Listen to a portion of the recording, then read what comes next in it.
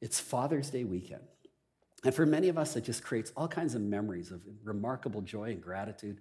My dad is the frailest 90-year-old on the planet. Every birthday since his 65th has been a minor miracle that we've celebrated. He was the first and only person in a family of 6 to reach 65. Came from a really rough background, growing up in Quebec, in Montreal, and the battles. He just grew up hard in the Navy, didn't know Jesus, and yet somehow my dad has persevered, lived longer than any member of his immediate family, and I talked to him last night. I'll call him again today, and my wife is not here. My oldest son is a pastor, and he's finishing a master's in New Testament studies. And his last class, get this is how school has changed. His last class is in Turkey and Greece. So they're visiting the 7 churches, and they're going to take a boat ride over to Athens, and they're going to stop at Patmos and go to the place where they think John received the revelation. And my son is just like a Bible junkie guy. He just loves to preach and teach, and he's just in his glory. But his wife is 7.5 months pregnant, and they've got 3 little ones already. So my wife decided it would be merciful. Her gift of mercy kicked in to go and help my daughter-in-law out for these 10 days that my son is gone. So she's not able to be here, but she really would love to have done that. Father's Day creates all kinds of emotions for us. For many of us, it's just profound gratitude. It's just pure thankfulness. No dad is perfect, but a lot of us feel like we kind of, we were just blessed with the fathers that we've been given. I feel that way. My dad's life was very complicated. My dad was an alcoholic, and so a lot of my childhood was tainted by that struggle in his life. But by the grace of God, 40 years ago, my dad said no more to that, and our relationship has just gotten better and better and better over the years. And I know it doesn't always work that way, and I'm just so deeply grateful that in my case with my dad, it has worked that way. For others of us today, Father's Day is difficult because we've lost our dads, and there's just a sense of that memory that is hard for us today. And for some of us, we don't have dads, or at least dads that are actively involved in our lives. We don't have the kind of relationship where we can just talk and share the deepest of levels. Some of us even have dads that are home, but they're distant, and they don't seem very engaged with us. So it's a complicated day, and it's just really important for us to acknowledge that. So when I think of what would I say on a Father's Day, I want to speak to dads, but I want to speak to all of us. And so make the application to your story, to your journey, to the chapter of life, the season of life that you are in. And when I was driving down, it was a beautiful drive. I live up in Burlington. I was coming down, and I sometimes just play hymns. And I with it being Father's Day, I clicked on the hymn this morning, This Is My Father's World. And I was just reflecting. Let me just read some of the words. This is my Father's world. And to my listening ears, all nature sings, and round me rings the music of the spheres. It was just, you could just see the beauty of God in his creation today, and it says that the birds are singing, the morning light, the lily white declare the Maker's praise. But then it got to that verse that some of us remember. This is my Father's world. Oh, let me ne'er forget that though the wrong seems oft so strong, God is the ruler yet. We sang about it this morning. Great is his faithfulness, even when life is difficult and complicated. There's a lady in my church in Calgary that I pastored, and she went to heaven several years ago. And I got a call from her family saying, it doesn't look like she's going to make it through the weekend. And so I went up to the hospital, Calgary Foothills Hospital, and I got there, and Shelley was sitting in her bed, and she just lit up when I came, and her face, her smile could just light up her room. And I sat beside her. Her husband was in the corner, held her hand. We talked about heaven, talked about hope, talked about Jesus, talked about going home, and she was very ready for that. This lady came in. She was a large Nigerian woman who came, and she was bringing food. Not that Shelley was going to eat it, but she was there, and she just filled the room with joy. Her presence was so remarkable. And she came in, and she said, who's visiting you today, Shelley? And she said, this is my pastor who's come to pray with me. And this lady said something I'll never forget. She said, We need a little more Jesus in this place. And I thought, do I bring Jesus into this place?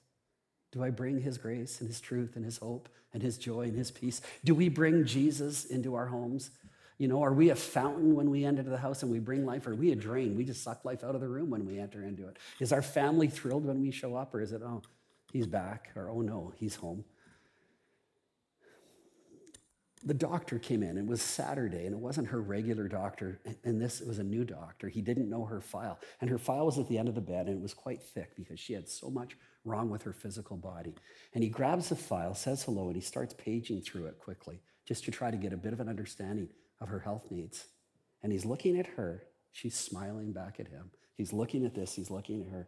And then he finally said, I'll never forget this. He said, this file does not match your face, your countenance. How can this be? And Shelley looked and smiled, and she said, I've met a man. And he looks at her husband, and she goes, not him.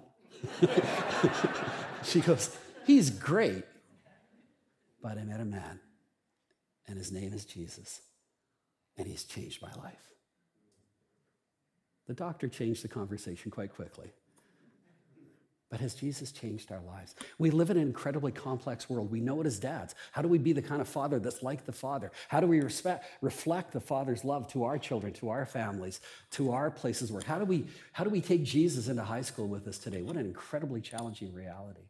How do we be the voice and the heart and the hands of Jesus to our neighbors, to the people that we live with and serve? How do we live in this world that's just so complex? Sometimes the wrong seems oft so strong.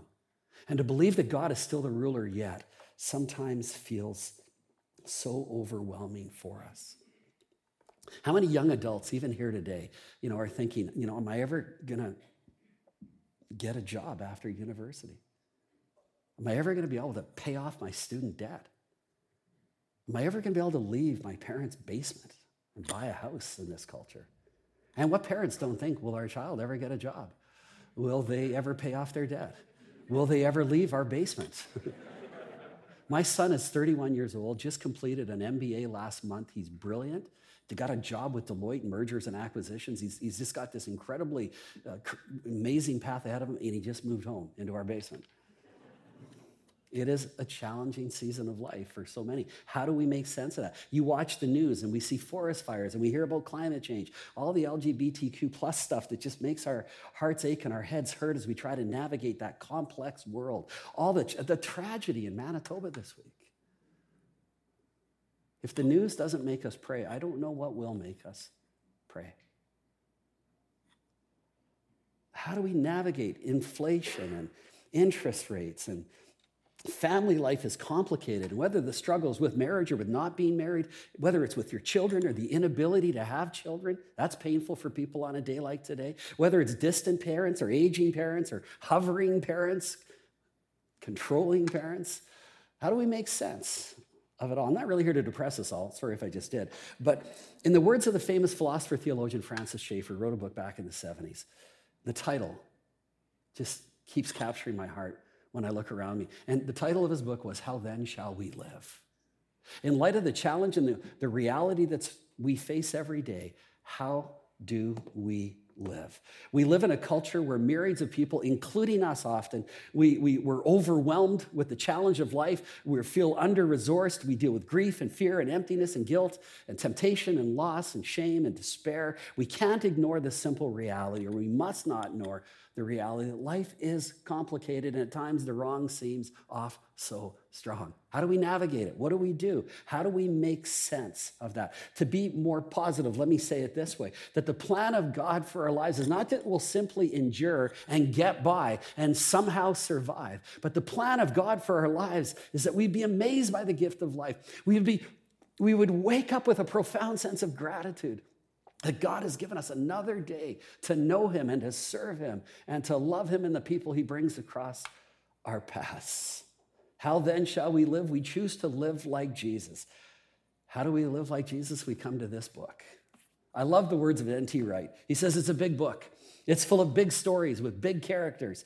They've got big ideas and they make big mistakes.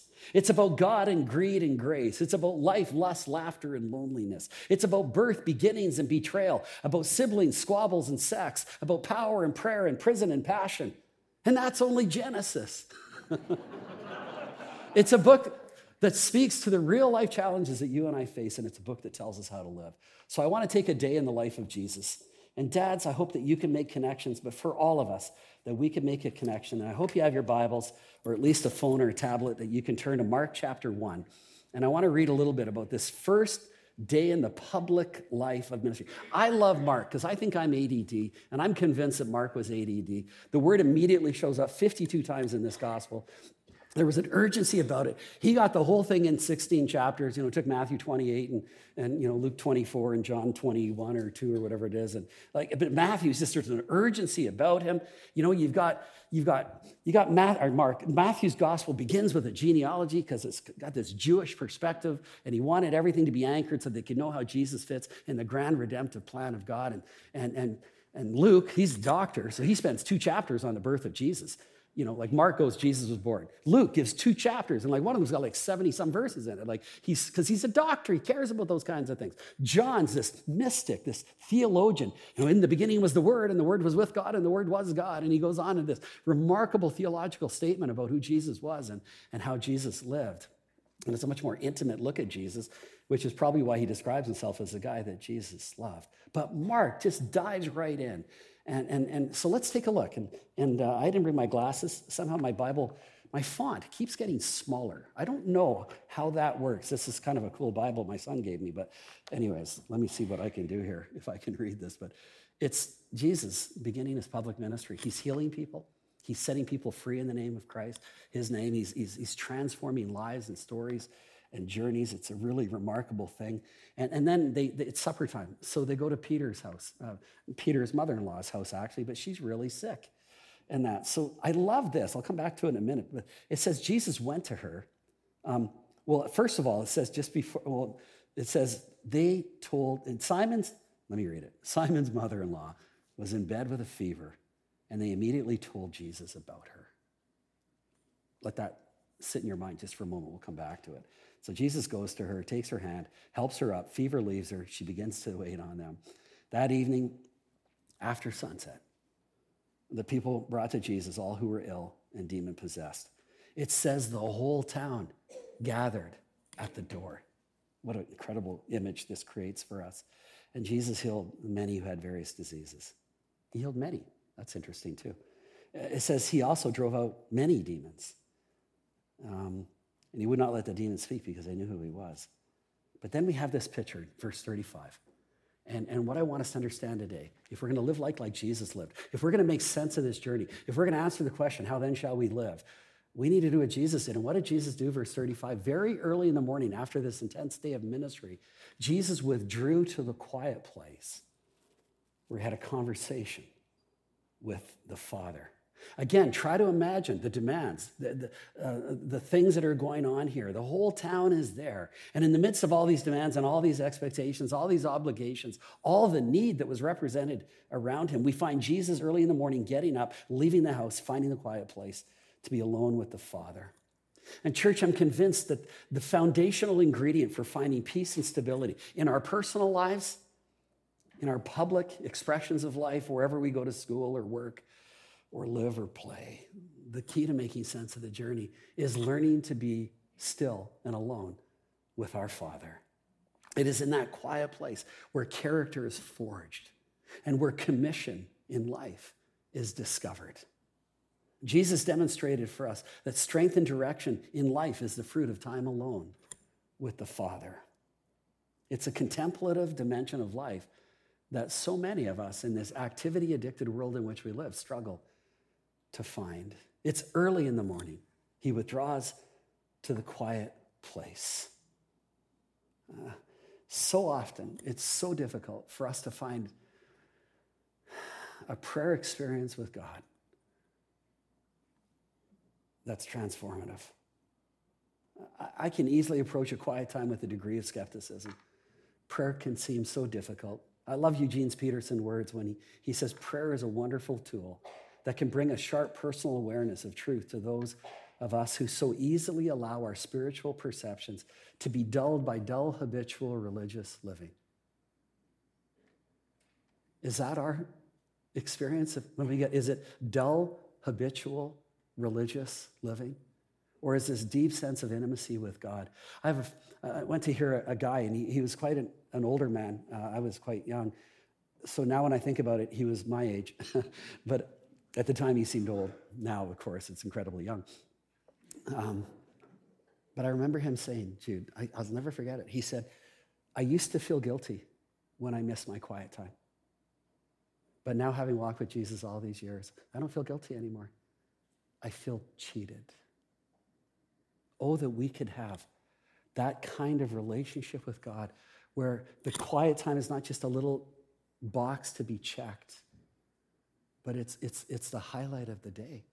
It's the time when we bask in the Father's love for us, the wonder of being a child of God, the price that Jesus paid to bring us back into this relationship. That we would just so long to open the book and allow the book to speak into our story and to talk about our stories with the Father who longs to step into our lives and make a difference. It's not a shock to say that the world in which we live is not familiar or a friend of quietness and stillness. We face daily weapons of mass distraction. We are such a distractible people, and we live in such a distracting world. Rarely are we alone with our thoughts or with God. We're busy. Our food is fast and our debt is deep and our relationships can be shallow. And we often have so little margin because it's just go, go, go, go, go. Many claim a relationship with God, but the evidence of that spiritual center seems thin. We're in a hurry all the time. We're just so busy. Here's what you can't do in a hurry. You can't build a great marriage in a hurry. You can't build fantastic kids in a hurry. You can't build a great church in a hurry. And you can't grow a deep, authentic walk with God in a hurry. It's just hard to do. We got to change the way we live. We got to adjust the pace. We need to find times and places for solitude and quietness. Jude playfully suggested to the children that maybe this afternoon is the time to play in the yard or go for a walk with a parent. So many of us are too busy or too distracted to take time for those simple, life-giving moments that create incredible opportunities for conversation. If we fail to cultivate a spiritual center in our lives, Henry Nouwen wrote, without solitude of heart, the intimacy of friendship, marriage, and community life cannot be creative. Without solitude of heart, our relationships with others become needy and greedy, sticky and clinging, dependent and sentimental, exploitive and parasitic. Because without solitude of heart, we cannot experience the others as different from ourselves, but only as people who can be used for the fulfillment of our own often hidden agendas. It's in the quiet place that we find wholeness and value. Behold, what manner of love has been given to us that we should be called the children of God. And then we approach life not for what I can get, but for what I can give. Are we familiar with the quiet place? Most important thing about us, it's not what we own, it's not where we work, it's not how well we do in school. It's not any external measurement. The most important thing about us is what we believe about Jesus and what we believe about this book. Jesus was familiar with the quiet place, are we? Coming out of that, if we keep going through the text, we discover that Jesus didn't just love the quiet place. Jesus shunned the hidden agenda of others and only wanted what the Father wanted. We call it the Lord's Prayer. I'm on a campaign. Maybe, Jude, you could join me here. I'm on a campaign to rename the Lord's Prayer. Because I think the Lord's Prayer in Matthew 6 that we often pray and should often pray, I think it's the disciples' prayer. I don't think Jesus prayed that prayer because Jesus didn't say, forgive me my sins, because he never sinned. It's the prayer that he taught us to pray. You know what the Lord's Prayer is? Father, into your hands I commit my spirit. Not my will, but thine be done. That's the prayer that Jesus prayed and taught us to pray. Jesus shunned the hidden agenda. Here he is. So he's out in the wilderness above Capernaum. It's beautiful, rugged territory, and he's up there spending time with the Father. It's sort of cool. He spends 40 days in the wilderness, comes and does one day of ministry, and goes right back to the wilderness. It's really fast. Think about that one for a while. That's really amazing. But he's in this solitary place after a day of intense ministry, and everybody's noticed. The whole town's gathered at the door. And then in verse 36, he's praying alone, and it says, Simon and his companions came looking for him. Roughly translated, I'm not a Greek scholar, but I think it means they hunted him down. And then it says, when they found him, they exclaimed, everybody is looking for you. Which roughly translated means, what in the world are you doing out here wasting time in the desert when there's piles of people waiting to see you? This is an incredible opportunity to draw attention to us. I mean, draw attention to the movement that we're initiating here, and you're up here kind of just sitting by yourself in the bushes. Like, what's up, Jesus? I love Jesus' answer. He says, I'm not going back to Capernaum. There are other places to go today. And his answer reveals something that you and I desperately need in life. If we're going to be the kind of dads, moms, kids, people, neighbors, friends, church members that he wants us to be, that Jesus was incredibly deeply aware of just what it was that he was supposed to do with his life. The will of God is not some elusive, hard to discover, impossible to discern reality. It is something he wants to make known to us day in and day out as we learn to walk in the Spirit. Jesus was focused. He wanted to follow no agenda but the Father's agenda. And church, you and I need to know what we need to do with our lives. We'll never live up to all of the expectations that people have upon us. I used to have a sign on my wall in my office. It said, I can only please one person per day. Today is not your day. And then it said, tomorrow doesn't look good either. I took it down after a week, but it made me feel good for a week. We'll never meet all of the expectations and agendas that others will have for us. But we need to embrace God's agenda and his purpose. Jesus wasn't about drawing attention to himself. He was passionate about doing the will of the Father.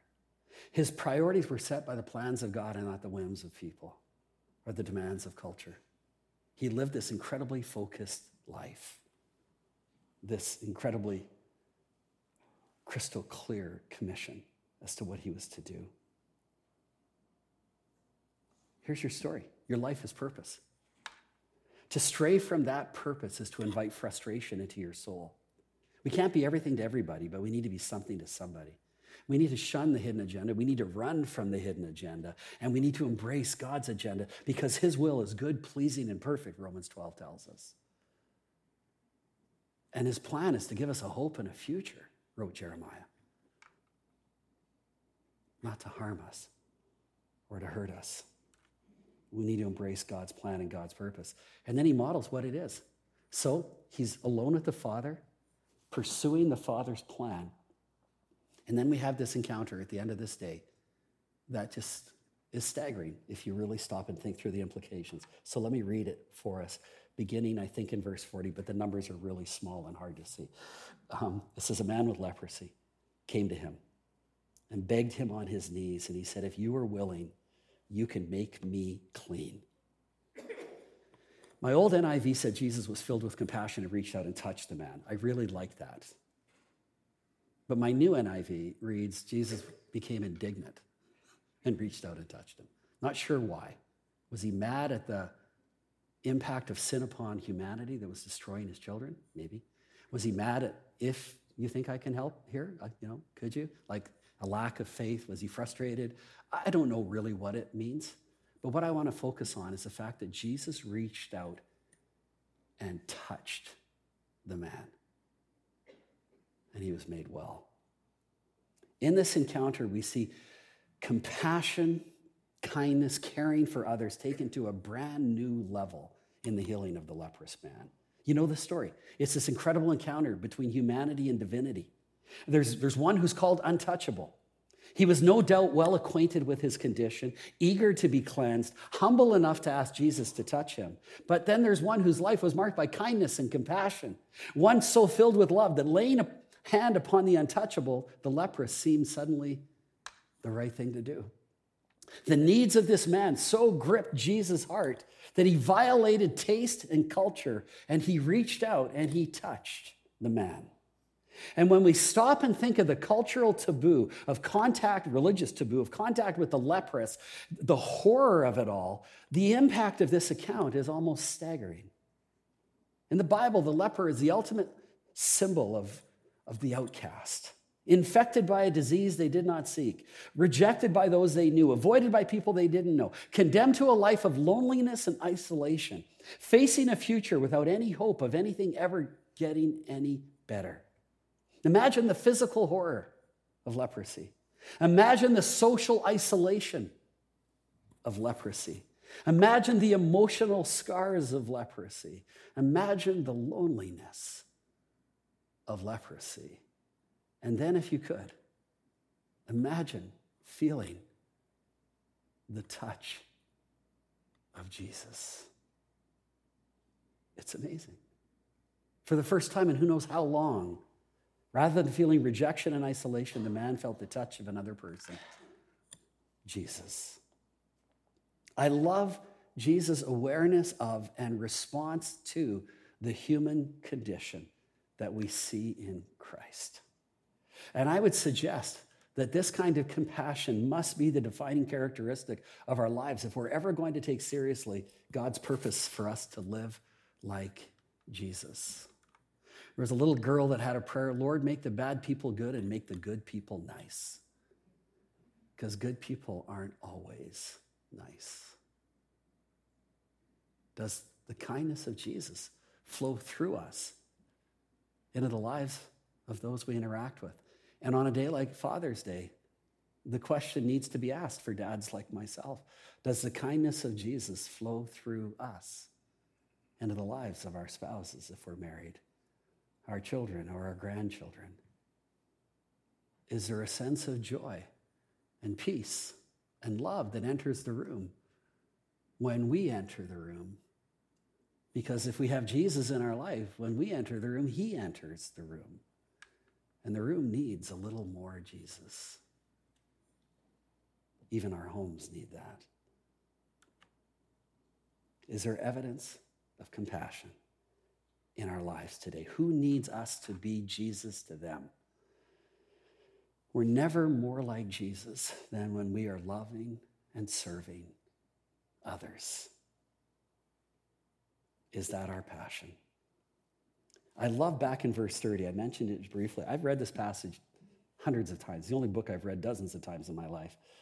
And it says, Simon's mother-in-law, verse 30, was in bed with a fever, and they immediately told Jesus about her. And I read that a few months ago, and I thought, who am I talking to Jesus about? E.M. Bounds wrote that we can't have conversations with people about Jesus until we have conversations with Jesus about people. So West London, who are you praying for? Who are you investing in? Who are you talking to the Father about? Who do you want to be in heaven with you one day?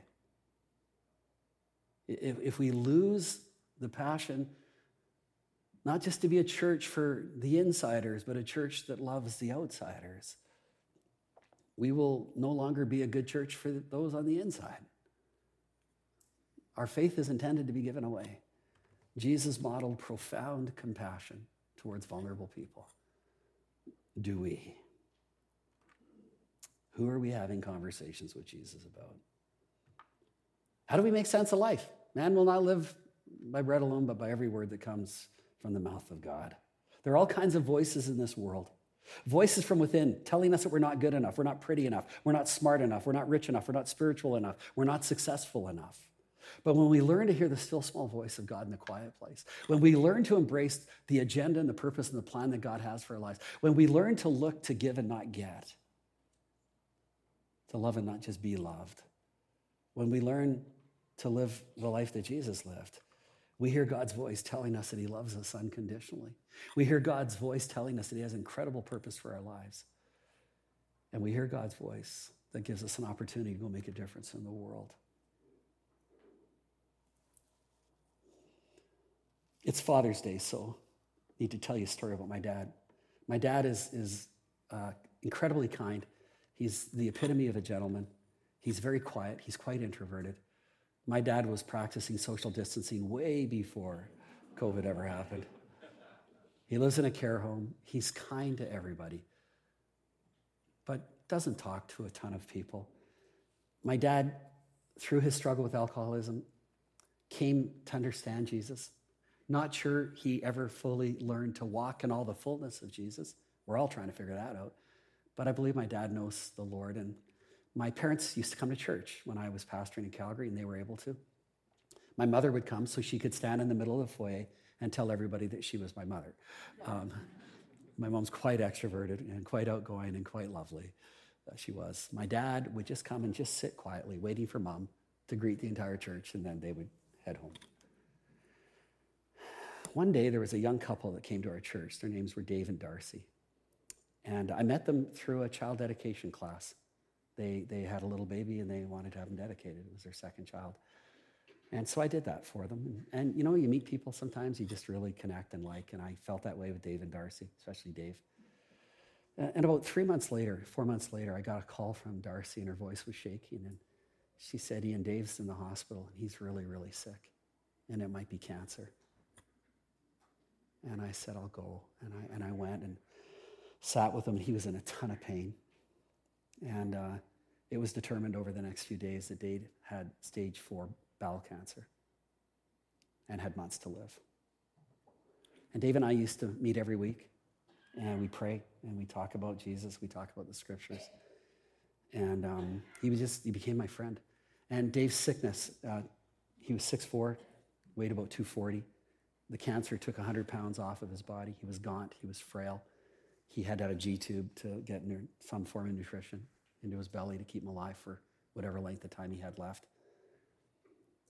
And Dave couldn't really come to church anymore. And then one day, I see Dave and Darcy walking in, and he looked so frail. He could barely walk. She was kind of holding him up. And I greeted him, and he said, I just needed to worship Jesus with people today. And so Darcy took the kids to wherever the kids went, and I took Dave and sat him where he used to sit. And after church, they came and they approached me. And Dave was there, and he's really tired, just worn right out, but loved being in church, loved worshiping Jesus with the body. Darcy went to get the kids, and Dave needed to sit, and my dad was sitting where he sits waiting for mom. And I said, Dave, come sit over here. There was an empty seat beside my dad. And they sat down. I said, Dad, this is my friend Dave. I said, Dave, this is my dad, Sandy. And my dad shook his hand, smiled warmly. And I walked greeting people, doing the pastor thing that you do after church. And I kept glancing over. And Dave and my dad, they're both quite introverted, are having the most animated conversation back and forth. And I'm just watching this happen. And it was really cool. And then Darcy comes to me, and she goes, who's he talking to? He never talks to people. And I said, he's talking to my dad. My dad never talks to people either. This is an amazing moment. And anyways, it was time to go, and we walked over. And Darcy helped Dave up. I helped my dad up, because they needed help. And my dad again reached out and took Dave's hand and held it. And he said, David, it is very obvious to me that you were in a very, very significant battle physically. And Dave shook his head, nodded. And then he said something I'll never forget. He said, though you're in a battle physically, your soul exudes wellness. And it has been my privilege to meet you today. So dads, let me ask you first. Is there a wellness of soul that flows out of your life that impacts those you live with, work with, play with, worship with? For all of us, the greatest gift we can give to each other is the ability to say, and not just sing, but say, it is well with my soul. On this Father's Day, the Father longs to give us the gift of wellness so that we can then extend it to those he brings across our paths. we're going to end with a beautiful song. A song that reminds us all of how much we need Jesus. I have a favorite Father's Day memory, and it's not with my dad. It's with my friend named Hank. Hank served as an elder in my church, incredibly godly man. And Hank's wife, Arlene, got sick with cancer. And Arlene passed away at 5 o'clock in the morning on Father's Day a bunch of years ago. In our church, we used to just open the altar during the worship time. And people would come and pray for their kids, pray for their dad, come as families. It was just a really low-key but meaningful experience. We did it a long time.